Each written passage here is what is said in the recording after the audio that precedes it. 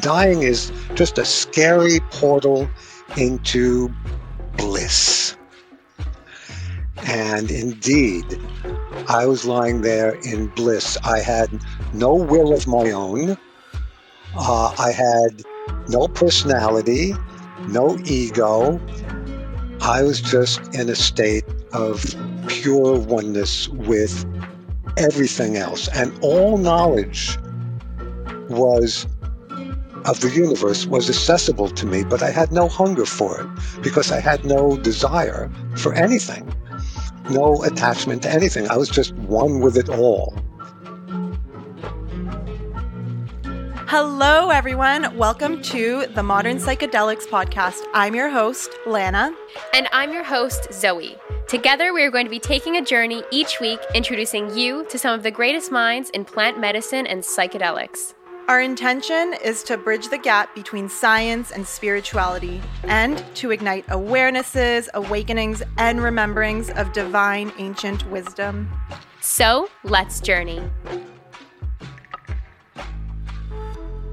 Hi, everyone. Today's episode with Charlie Wininger is a very, very interesting one. So, Charlie Wininger has been a psychotherapist in private practice since 1989.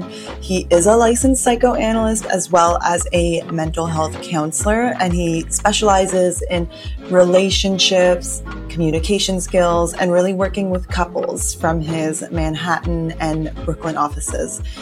So what's really interesting for our case about Charlie is that he was a former hippie of the 1960s. He lived through multiple eras of psychedelic culture and carries with him the same spirit of peace and love today. And that is so clear in this interview. Charlie is just a psychedelic teddy bear. Although he doesn't use psychedelics in his practice, he has been using MDMA and benefiting from it and his personal experiences with this medicine. And he uses it to inform and improve his performance as a therapist. So he did write a book called Listening to Ecstasy, The Transformative Power of MDMA. And we're actually going to be doing a special giveaway for this. So we're going to be giving away 2 copies of the book.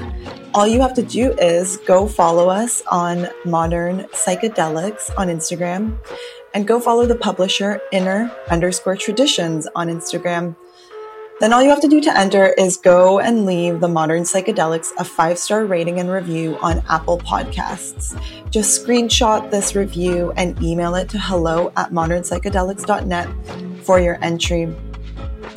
And this contest will run for 1 week after this episode airs, so the window to enter will close at the end of the day on Friday, May 21st, 2021 at 11:59 p.m. Pacific Standard Time. If you want to go ahead and enter, you can come see the show notes for all the details, and good luck. It's an amazing, amazing book that talks all about how Charlie uses the MDMA medicine with his wife and how it's really evolved their relationship. And I will just go ahead and read a review of the book from Rick Dublin of MAPS. So, Listening to Ecstasy shows how Charlie and his wife Shelley have used MDMA as an inspiring teacher and friend to enhance their marriage, build a loving community of fellow travelers, and continually nurture a connection to the joys of life. So go ahead and enter the contest, and let's go ahead and dig into this incredible episode. Hi, everyone. We are here today with Charlie Wininger, and we are so excited to talk to him today about all things MDMA psychotherapy and his book, Listening to Ecstasy. Charlie, welcome to the podcast. Why don't we start with your story? Tell us a little bit about yourself and how you came to this work. Well, I am a 71-year-old psychotherapist in private practice here in New York. And that's been for the past 30 years. For the past 50 years, I've been a psychonaut, one who experiments with psychedelic substances. And when I met my second wife, Shelley, in 2000, and she had she was fresh out of a pretty repressive marriage, and she was very straight laced and never so much had finished a joint in her life. And she learned about my proclivities and wanted to experiment with MDMA. That's when she and I started on this journey focused on MDMA. And in the past 20 years, we've done MDMA about 70 times. We've never had a bad experience, no Tuesday blues or anything like that. And after a while, I started realizing that this uncanny chemical was speaking to me. It was teaching me things. It seemed to offer a whole curriculum. So I started taking notes, and that's what eventually became my book, Listening to Ecstasy. And we've also just realized that MDMA was making our relationship, which was good to begin with, even better. And so I wanted to talk about that too, because we found that MDMA can act like a kind of emotional superglue for relationships and add a whole other level of intimacy and depth as well as fun to a marriage. So those are the types of things I like to talk about. Well, we're so happy and grateful to have you here today, Charlie, to speak about this because we haven't yet had an MDMA focused episode. And so I was wondering if you could give us a little introduction to MDMA. I personally never had an experience with it myself, so I'm curious as to the definition as you would describe it. Okay, well, methylene dioxymethamphetamine, and it's a synthetic substance developed by or brought into popular use by Sasha Shulgin back in the 1970s, was used by psychotherapists on the West Coast for a while. They gave it to their patients and their couples, calling it empathy, because what it does is it opens the heart. And chemically, what happens is your body is flooded with your own serotonin and oxytocin and dopamine, giving you the feeling of intense serenity and well-being and safety. So it helps couples open to each other and helps people really connect. I like to call it the chemical of connection. It helps one connect with oneself, with others, and the world around us. And so, am I answering your question? Is this where you wanted me to go with this question? Yes. Yeah. Thank you. I appreciate Okay. it. Okay. And Charlie, I've heard that MDMA was developed as a tool to help couples in therapy. Is that true? Because I never really dove that deep into it. I've just heard that. It was Sasha Shulgin and his wife Anne and their pod experimented with dozens and dozens, if not hundreds, of chemicals that Sasha was developing. And this one was a big hit in their group, and they realized it might be of use to psychotherapists. So they started giving it to them in Northern California in the 1970s. So it was first used for healing and therapeutic purposes. But then somebody realized, oh my God, I can dance on this stuff. And it migrated to Dallas, Texas in the, I believe, early 80s and became known as ecstasy. And then it kept developing, and some people didn't realize that you needed to stay hydrated on it, and they would dance in hot clubs all night long. The authorities started to get a hold of the fact that some people were ending up in the ER. It eventually became illegal in 1985, unfortunately. simply because people didn't know how to use it correctly. But its therapeutic use just went underground.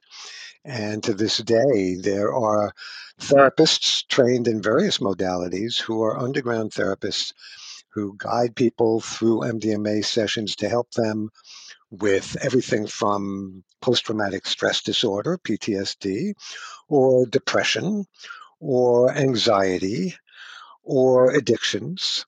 It's used to heal many, many maladies. Yeah, I love what you said. Wow, this can make me dance.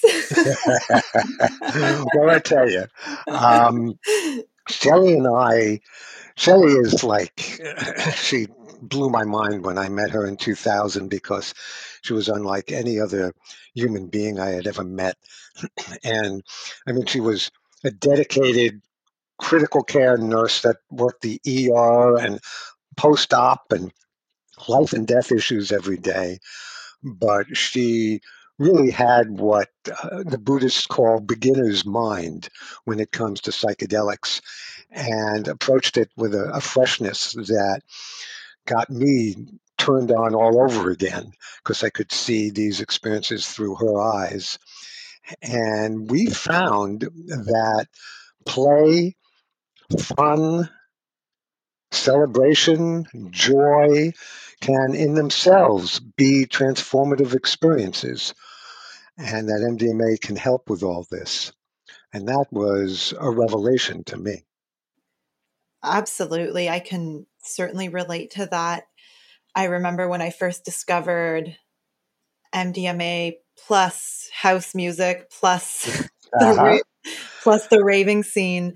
Mm. It completely changed my life because I awoke to exactly what you said, this playfulness, this joy, this fun, this love in life, and the connections that I experienced with people was it was so deep and unlike anything I had ever experienced before. I mean, it was so healing and awakening in its own way. Yes. Yeah. And you could find that, oh, there are other people on this journey. There are other people who love to dance with me, other people who like to heal along with me, other people who like to connect on this level. And so it can make one feel the opposite of alone and lonely, namely connected and engaged with people in a safe and heart opening way. And that sounds like something like what you went through. Yeah. I mean, I think disconnection is the root of a lot of mental health disorders and just troubles that people go through. And I want to ask you, Charlie, as I was going through this era of my life and just going out and raving and like staying out and having the time of my life Uh-huh. dancing on MDMA. It was so much fun, but I noticed that the come down started to be really, really bad. And since I have Mm. stopped using it, and you said that you never experienced the Tuesday blues. What are your secrets? Like, how is that even possible? Well, How to Avoid the Tuesday Blues is a section of the book. The last chapter of the book is a guide to safe use and how to minimize the risks and maximize the benefits. Shelley and I found that, first of all, we only use pure MDMA, and we only will buy MDMA if our seller will let us test it right then and there. We get a testing kit, not too expensive, from a group called dancesafe.org, just like it sounds, dancesafe.org. It's legal and about $65 online. And so we always test it. It's only pure. It's all we will ever use. We don't mix it with alcohol. We don't mix it with anything except maybe on the come down a little cannabis. And that night, we take an over the counter compound known as 5-HTP, which replenishes the serotonin. And we take 100 or 200 milligrams that night at bedtime and the following night as well. and we sleep it off. I will sleep, well, I'm like, guess I'm going to be 72 next month, so I will sleep like 10, 11 hours. But others, if they sleep whatever really is a really full night's sleep for them, that's going to help. And we won't do it on a Sunday where you have to go to work the next day. We'll do it on a Saturday so that nothing is planned for the next day and we can relax in an afterglow. And also, we replenish ourselves with good food, generally that night for dinner. A good hearty soup, salads, all these things help. Thank you, Charlie, and happy early birthday to you. Before we hopped on this call, you said that, your experiences with MDMA have helped you navigate from middle age into senior status. And can you please speak a little bit more to that? I have found that MDMA helps with life transitions. It does this in many ways for me, at least. Other people's experience might vary, but for one thing, when I get older, I start thinking about, oh my God, are my best days behind me?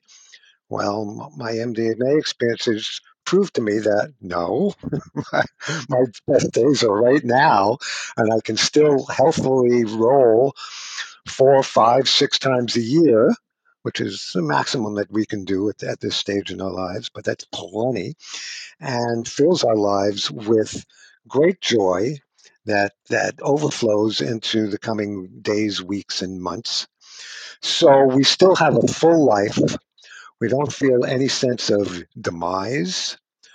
And it also helps me deal with existential issues and my mortality because as I get older, I realize that I haven't wasted anything. I haven't wasted my life. I have used my life fully. I'm now giving my self, my knowledge, and my joy away everywhere I can, in any way I can. That's why I wrote the book, which of course makes my life more meaningful, and that helps me be at peace with my age and my mortality. All these things have been helping me, and MDMA teaches me that I don't have to worry so much about things. And that was a big revelation to me. I've always been a worrier, somebody who goes on a threat finding mission to see what's wrong with me or the world or my life. And MDMA has taught me relax, enjoy the ride. It's actually a good ride. And if you look at your life, Charlie, it says to me, you see that you have really been safe and sound through most of your life. You've had your crises and you've had your traumas like everyone, but most of your life, you have been remarkably safe and healthy. And if you look at it, really happy. So all these things have helped me deal with the aging process. Thank you so much for sharing that, Charlie. I think the fear of mortality is something that so many of us on planet Earth um, experience a struggle with, Yeah. experience a difficult time understanding, or going through loss and grieving the loss of other people. Yes. And it sounds like MDMA has really taught you so many lessons about always coming back to yourself, always coming back to who you are, and trusting this, and enjoying the ride, as you said. And so your book is called Listening to Ecstasy: The Transformative Power of MDMA. And would you say, like, those main points that you just touched on are outlined in your book, these ways of which you've learned to listen to this teacher in a way, but also listen to yourself. Yes, that's why I call it the chemical of connection, because it helps me listen to myself and get tuned in to my own body, my own emotions, and my own being in the moment, really. Because when I'm in my head, I'm generally not in the moment. I'm thinking about what I just said, or what I just did, or what I'm going to say or do. But it helps me be in the moment. And I've heard it be called the medicine of the moment, actually. It so it helps root me in the present, and that I find is very healing. Thank you, Charlie, for sharing all of that. So I would love to hear, how have these lessons, these things that ecstasy has told you when you started to listen to it, how have they contributed to your work as a psychotherapist and to your practice? Well, I have found that the first name that these therapists on the West Coast gave MDMA in the 70s, calling it empathy, is really true. And it helps me feel empathy for my clients. I prefer the word client to patient.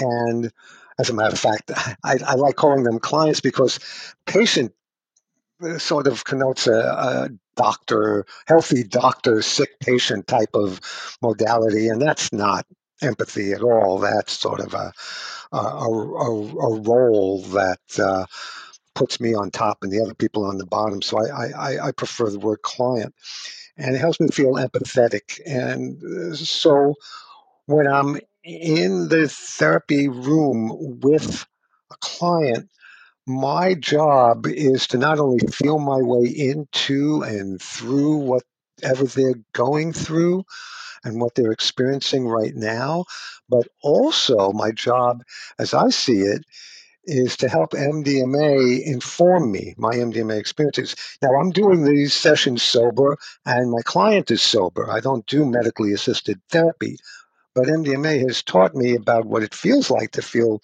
safe, so safe that my defenses can drop. So, what I try my best to provide, as best as I can, in that therapy space is this safety. And I do it by letting the person know, as best as I know how, and I use various methods, that I'm really with them. I'm not only there for them, I'm there with them. We're all both on this ride together, and we're sharing this time together. And I'm there as a dedicated listener who's trying to understand and appreciate and feel what they're feeling so that they can then relax a little, relax their defenses, feel safe, at least for those 50 minutes, and open up. And when they do, often when they're opening up, the solutions to their problems occur to them because they have their own, we all have our own inner wisdom. And so when they feel safe enough to open up, they can hear themselves saying things like, oh, I never said that. I never thought that before, but it's really true. And so their solutions occur to them, their wisdom comes, and healing can come. Beautifully said, Charlie. Thank It's you. great that you come to this work from your heart space and hold such a powerful healing space for your clients and allow them to connect with themselves in that way. Mm. And I would love for you to touch on the recreational use of MDMA. Because, as people come to explore themselves in these different ways or be searching for something beyond themselves or a deeper connection. And you mentioned before we hopped on here that recreational use of MDMA can be a good thing. So I was wondering if you could touch more on that for us. Sure. I like the term celebrational use. Because recreational use has a bad connotation. I mean, I use that word, but it has a negative connotation for a lot of people because people associate it with frivolousness. or drug abuse. I like calling it celebrational use because it's either celebrating an event or a relationship, or just being alive. But I have found that when used correctly, and here let me just diverge into a little disclaimer here. I'm not a doctor. I'm not giving medical advice. I'm talking about my own experience, Shelley's experience, the experience of friends we have. It's different for everyone. And in the book, I talk about the kinds of people who should not do this, is physical ailments that mean that you should never do MDMA, and a few psychological ailments that also mean that. But this has been my experience, and I've learned that recreational use or celebrational use means that uh, we can we can add joy and fun and play, like I've said before, into the space, into our lives, and celebrate being alive, celebrate for Shelley and I being in relationship. We'll sometimes use it to celebrate occasions like the last time we rolled was on New Year's Eve. We often roll on New Year's Eve.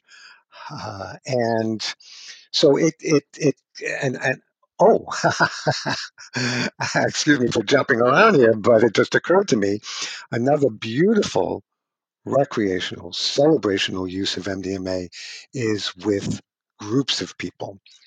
And I have a whole section in the book about group experiences, carefully chosen and only very carefully curated groups of people where you know exactly who's there and you know that these people are going to get along, can be absolutely ecstatic experiences. And Shelley and I have hosted many of them over the years, and we have found them to be the happiest days of our lives. Thank you for sharing that, Charlie. It's so important to have that sacred space whenever you are going to do any kind of psychedelic Yes. substance, and or doing a deep healing journey, like even in a therapy session. It's so important to have that sacred and safe space. Mm-hmm. And, as you mentioned, you and your wife have celebrated with MDMA, you've celebrated with groups of friends, and you've referred to MDMA as this emotional super glue for relationships. So, over the years, how has your relationship with your wife changed, evolved, transformed, deepened because of your celebration experiences? I like the question, but I have to say that Shelley and I are unusually compatible. And we learned that from the beginning. So we would be good without MDMA. We would be good if we were sober. We didn't have a lot of crap between us to heal. And we didn't have a lot of conflicts. I mean, we have conflicts, we hit snags like every couple does, but nothing that ever threatened the relationship. So MDMA for us was sort of it's been the frosting on our cake, and has just added a whole other level of connection, heart to heart bonding. I mean, can you imagine having 70 ecstatic experiences with somebody you love? What could be more bonding than that? 70 experiences that feel like climbing the mountain and looking out at this beautiful view about where you've been together, looking out at where you are now, and using those experiences to envision where you might want to go together.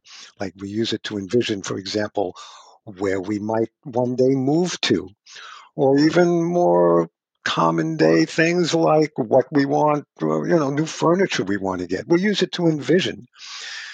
So it's added this whole other level of intimacy and sharing and safety and well being and compassion and empathy with each other to our marriage. And uh, what could be better than that? That's so beautiful. And as you were describing the experience with your wife and your friends and having these deep moments of connection, I got so nostalgic because I know exactly what you're talking about. Like those nights that I've also had with my friends rolling in my early 20s are some of the most beautiful experiences. And it really is because of that deep, deep connection that MDMA brings you into. I mean, all you can really see is the pure love in others. Yes. It really is such a beautiful medicine. And I mean, when we talk about empathy, empathy is really the ability to understand another fully and to relate to others. It's connection, right? And Yes. yeah, I really think like the ultimate experience of empathy is that feeling of connection and relating to everyone and everything, to the entire universe, if you will. And I'm really curious, Charlie, have you experienced spiritual transformation or very like beautiful spiritual moments through the medicine of empathy or MDMA, or maybe even other psychedelics you've tried in your psychonaut days? Sure. Yeah, I still experiment with other substances. I just want to tweak your definition of empathy a little. For me, I don't have the kind of empathy with the whole universe that you're talking about. Empathy for me is a person to person thing, where I am not just understanding in my head what they are saying and going through, but in my being, in my heart, in my gut. I can really experience as best as I can what their experience is. That's empathy. And that's the type of connection which is, to use a word that's been used here today, sacred. And that is really, in essence, a spiritual experience for me because it takes me out of myself and out of my own head and into the moment with another person. And suddenly time just sort of evaporates. And it's just that other person and me, and everything else drops away into the holy moment. Uh, and that feeling of profound connection can be transformative, and I guess is what could be called spiritual. And also, to answer your question more fully, I have with MDMA and other substances like LSD, psilocybin, ayahuasca, experienced a sense of being one with nature and with the greater universe. And once I experienced that, I've never been the same. You know, it's like when you, I like to call these peak experiences because I get a peek into heaven and I get to look around heaven and see what's there. And after something like that, I'm not the same. I'm never the same after something like that. It's a kind of transformation. I still come down after it, come back to earth, come back into my solitary body and into my head, but with a new perspective on who I am and how small I am compared to the world, which is actually kind of a relief to realize that I'm not that significant, and life will go on way after I'm gone. And it's, these experiences have been just words fail. It's hard to say more about it, but it does make me feel. It gives me the sense of connection and serenity, and helps me surrender to the moment and to what is. That's so beautifully said. Yeah, it is really hard to find the words, but that doesn't mean we will not stop trying to put these experiences into words. It's like chasing the horizon. Exactly. So I think that you just opened up a box that I need to dig more into. So you mentioned experiences with other substances. I would Mhm. love for you to take us back into the days before you were a psychonaut. What led you to go down this path? What were you seeking? Where were you at? And I also really want to know, like, what about MDMA stuck out to you so much? Because it really sounds like this is like your medicine of choice. Like, why MDMA? Why was that the one you decided to write a book about? Okay. Wow. All right. So these are really two questions. So before I was a psychonaut, I was, um, what they say in Amazing Grace, I once was blind, but now I see. Um, I love I, that. I was a teenage nerd loner uh, in the suburbs in the mid 60s, and an unpopular kid, feeling pretty alienated, and a real sense of separation. And would eat lunch in the schoolroom cafeteria with the other alienated, nerdy kids. And then the counterculture came to town, and we were the first to embrace it. And suddenly, we who were on the outs became the in crowd. And the people who were the jocks, and that's what we call the guys who were into athletics and who were into women and cars and sports and all that. They suddenly looked like they were on the outs, and they were looking in, and they were envying us.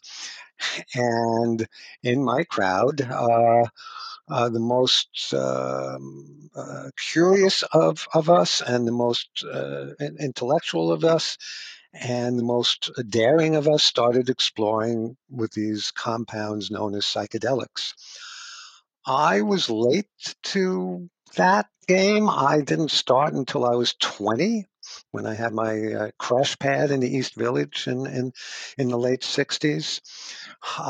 And I was the one at the high school parties that was like the designated sitter that people, if they were freaking out, could come to, and I would talk them down. So it was my that was way before I knew that I was going to become a psychotherapist, but I guess it should have made me realize right then and there what my where I was headed.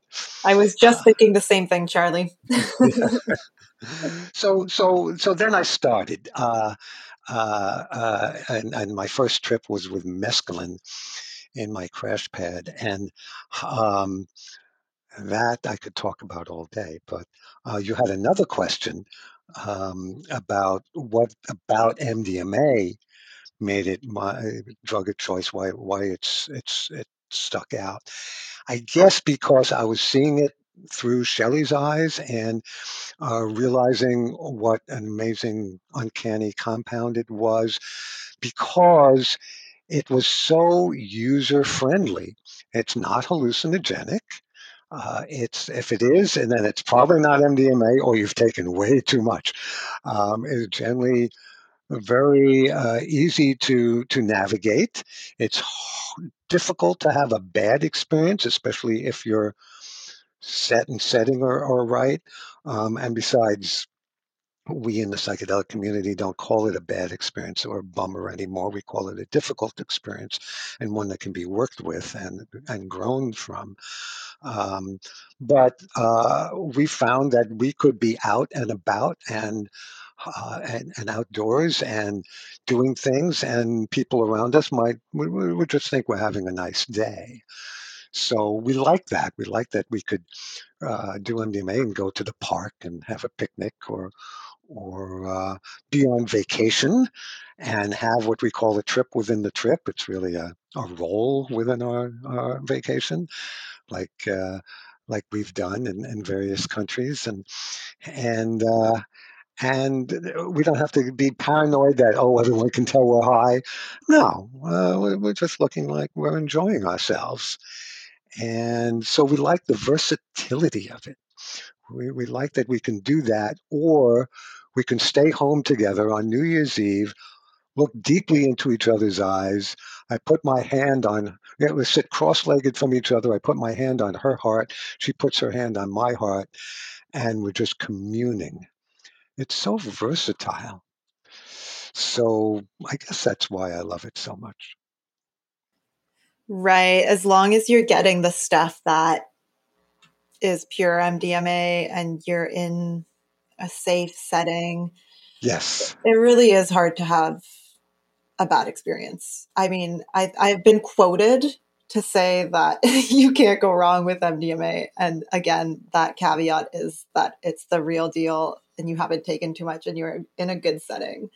And let me add there, if you don't mind, Lana, that if you're doing it for the first time, please do it at home. Do it in a space where you feel comfortable, because often somebody doing it for the first time, I have found, I've like initiated many friends into a first experience, and often what they want to do is cocoon. They just want to wrap themselves in a blanket and just see, how do I work with this? What's it saying to me for hours the first time? So if you're doing it for the first time, please give yourself that option of staying at home, because it is a powerful medication, and you want to have the option of being alone and quiet if you want, or putting on music if you want, or going outside if you want, and it's best to do it, especially the first time, with somebody there who you like and trust, and who can really be with you and stay with you and maybe help you navigate the territory. Yes, absolutely. The house role is always the best. Yeah. So I have a question for you about your experiences with ayahuasca. Hmm. So it's often said that ayahuasca can be like, 10 years of therapy in a single night. And um, this is the medicine that I work with the most. And I have found that to be very true. I don't know if I would like put a number like 10 years on it, but I've just found that ayahuasca is like this therapist for me who Hmm. really is just like the best therapist I've ever had and who like deeply understands me. I would love to hear your perspective on this as someone who has done ayahuasca and who is a psychotherapist. Hmm. I believe all these medicines can be used for therapeutic purposes and cut through many years of normal talk therapy. That's why if you do medicine and are in therapy to help integrate the experience, your therapy can and personal growth can develop much quicker. So with ayahuasca, um, I found it to be a very intelligent plant, or combination of plants, uh, and it speaks to me in English, and has things to say to me about me.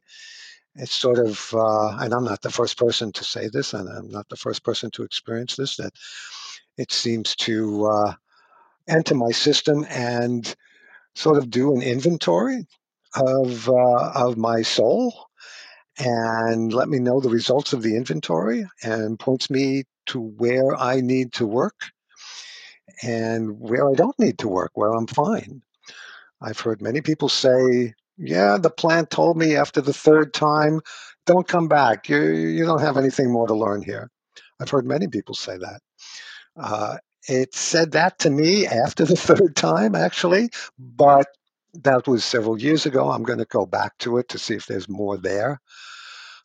It also, for me personally, helped with this journey about my mortality, which I could speak more about if you want, um, and also helped me realize that I am part of the natural world, and really helped me understand that I'm not that much different from the animals, and I'm not much different from vegetation.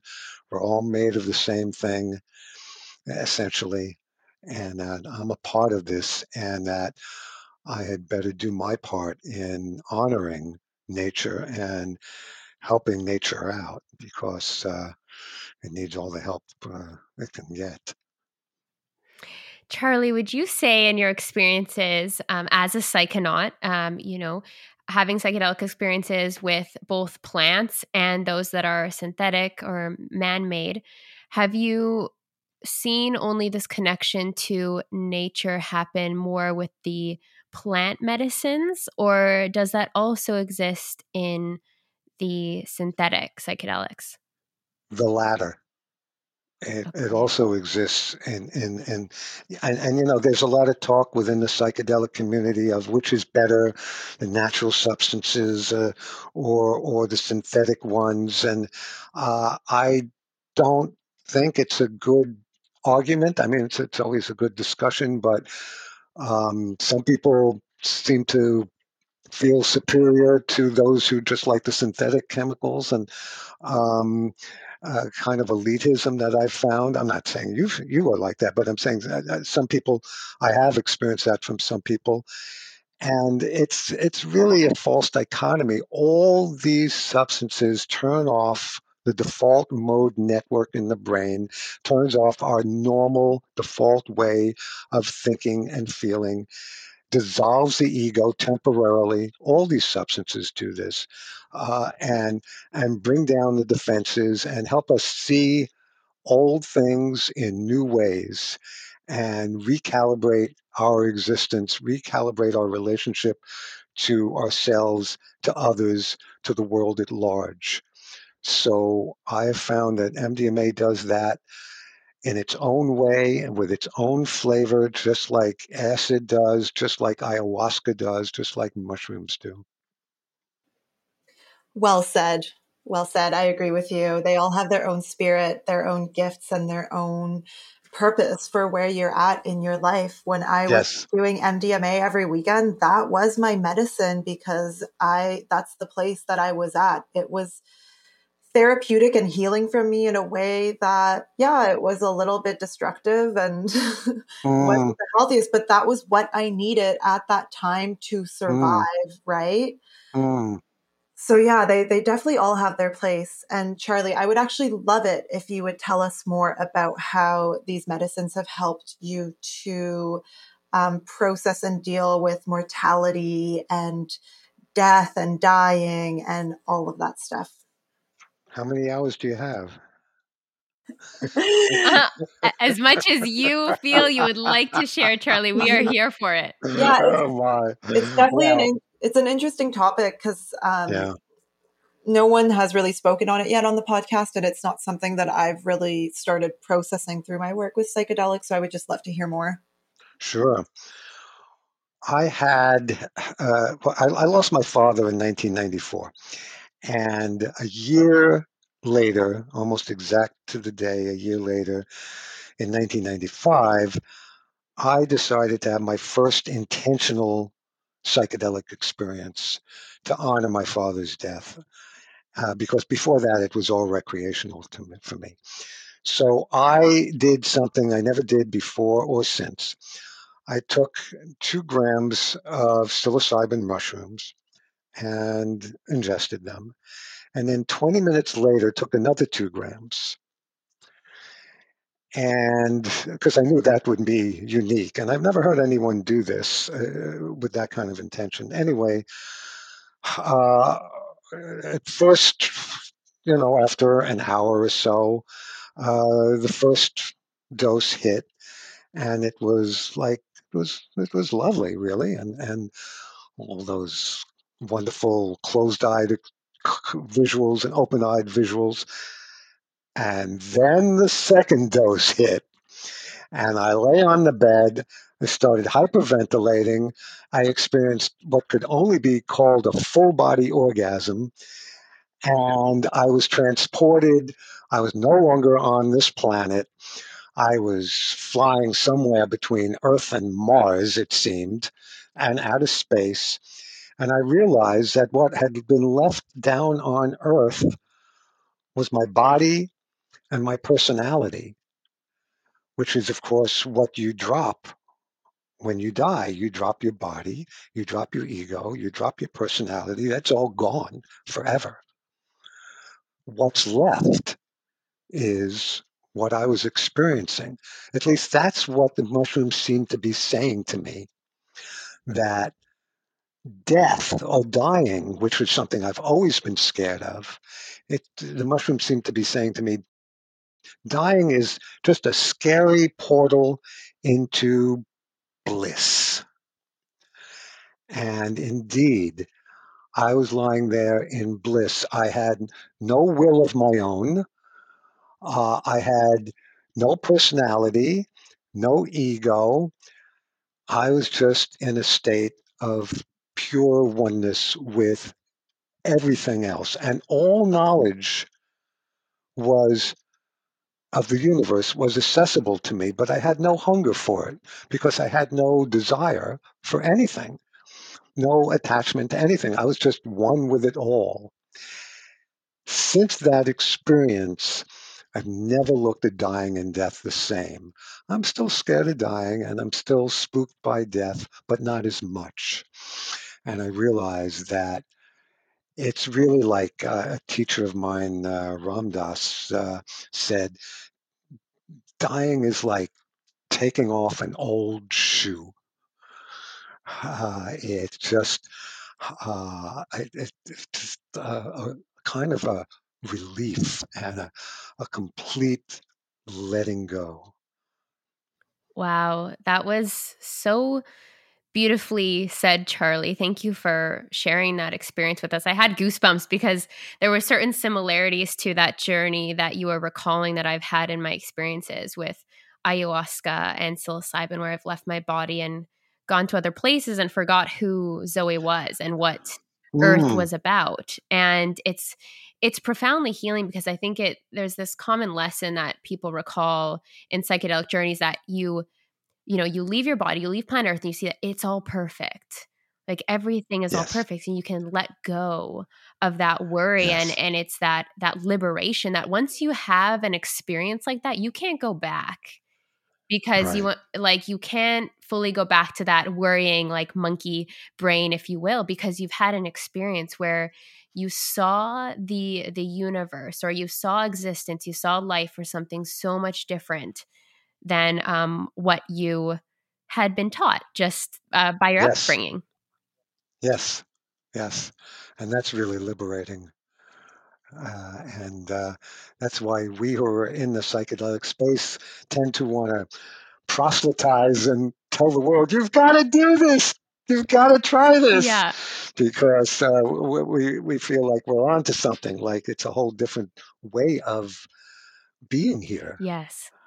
with a whole different perspective, and it's very exciting and can be liberating. Definitely. And I want to ask you, I had a recent experience where I was sitting with cannabis, a special meditative type, and I was asking some questions. I was doing some self inquiry on what are my attachments to the timeline of my life, because what I seem to be shedding right now, coming close to my 30s, is this society's norms or expectations that I feel like have been placed on me as a woman being this age and where I should be versus where I am. And what the cannabis showed Mm, me was that underneath all of that was just a fear of mortality, which is something that I thought, oh, I've had these psychedelic experiences with ayahuasca and psilocybin. Like, I'm not afraid of dying, but it was afraid of not doing all the things that I want to do in this lifetime and not trusting that I'll be able to do all of that which I desire. ah, Yeah, and I wanted to know, uh, your reflections on that as I tell you, the fear of death versus like fear of living, because it sounds like MDMA has given you this just this whole newfound deep love for life. yes, and also.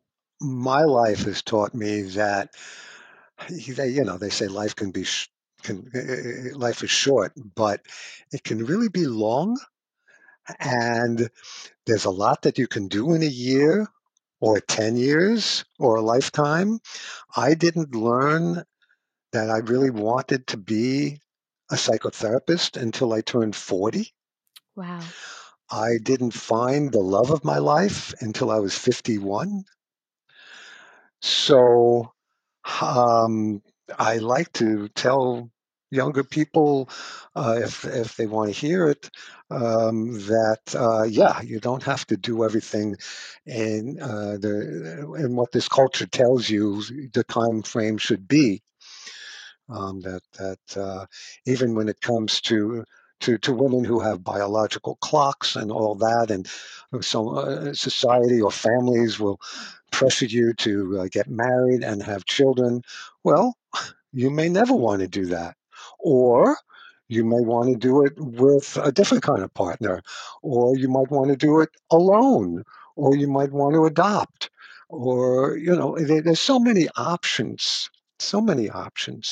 And you don't want to be rushed before you're ready to do anything that you don't want to do in this one life that you've been given here in this form. Thank you, Charlie. That's so beautiful. I know that's going to resonate with so many of our listeners. That was just so special to hear your words on that. Thank you. Oh, thank you. Yeah, Yeah. I definitely needed to hear that. Good, good. Yeah. Yeah, yeah. So, Charlie, this is going to be the last question from me before we talk a little bit about your book. Um, what are your thoughts on how psychedelics, MDMA, how can they benefit the field of psychotherapy with their informed integration into the field? Well, Lana, these medicines are already starting to transform my profession, but they're going to come as like a tsunami. There's so many other therapists are just not prepared for what's going to happen to my profession, because once these become more commonly used, and especially once they become legal, which of course is what the trend is now, and MDMA is going to be a prescription medication in 2 years, according to the current rate of progress. Uh, People are going to be demanding therapists guide them through psychedelic experiences or help them integrate psychedelic experiences. And it's going to cut the course of therapy down, where therapy normally takes months or years. It's going to take weeks or months in general. So it's going to totally transform my field. And so many therapists they just haven't gotten the news. They just don't understand what's going to happen to them. But all this is good for the consumer of any type of growthful profession, and any type of healing that they need, because so much more will be available to all of us in terms of healing and doing it in a quicker time if one is really willing to put in the work. Oh, beautifully said. I love it. That is definitely the direction we're headed in. And we can only pray that it will be done with reverence, with respect, and with the Yes. right tools, and with people leading this way who have just good intentions and beautiful intentions of healing and evolution of consciousness. It's so exciting. So, why don't you tell us a little bit about your book? Who should be reading it? What can we expect to learn from it? Okay. Well, listening to Ecstasy it's a love story. It's an adventure story about how my wife and I ventured into this forbidden world of drug users in the early 2000s and found that world to be enchanted. And it opened up our lives to friendship and fun and freedom and all that good stuff. And there's a chapter in there called Senior High about how it helps help me navigate navigate the aging process. And um, and there's, as I've said, there's a guide to safe use at the end. But it's also it's many things. It's all those things. It's also a memoir about my life and my experiences in the 60s and 70s, and making a connection between the counterculture of the 60s and the burner culture and rave culture today, and how there is so much in common between my generation that experimented back then and the psychonauts of today. There's so much in common, and there's an intergenerational dialogue like we're doing right now that can take place, that I try to begin in the book, because the generations have so much to teach each other and so much to learn from each other. So the book is about all that. It's incredible. It is filled with just so many photos of yourself and Shelley and just awesome stuff. I love it. And thank you so much for sharing your voice with our audience today and for representing a different generation than us millennials. We really, really appreciate it and couldn't agree more that there's so much to learn intergenerationally. So Charlie, let our audience know where they can find you. Well, you can find me on my YouTube channel, Listening to Ecstasy, or you can find my website, listeningtoecstasy.com, and connect with me through the website if you like. Amazing. And where can folks buy your book? Well, you can buy the book on the Amazon site, on the Simon & Schuster site. If you don't like dealing with Amazon, some people don't these days. So you can go to Simon & Schuster. You could go to my publisher, Inner Traditions. So there are many places. It's sold everywhere. Amazing. And if you are listening from the States and you'd like to enter for a chance to win one of 2 copies of Listening to Ecstasy, all you have to do is go ahead and rate and review the Modern Psychedelics on Apple Podcasts. Screenshot that review and email it to us over at hello@modernpsychedelics.net. And for extra entries, you can go ahead and follow inner_traditions on Instagram for extra entries. All of these details will be linked down in the show notes below. Thank you so much, everyone. Thank you, Charlie. Thank you, Zoe and Lana. Thank you so much for taking the time to share space with us on the Modern Psychedelics podcast today. We're on social media at Modern Psychedelics. Please like, share, and subscribe for more expansive content on a daily basis. If this episode sparked something within, please let us know by leaving a review of our podcast on Apple.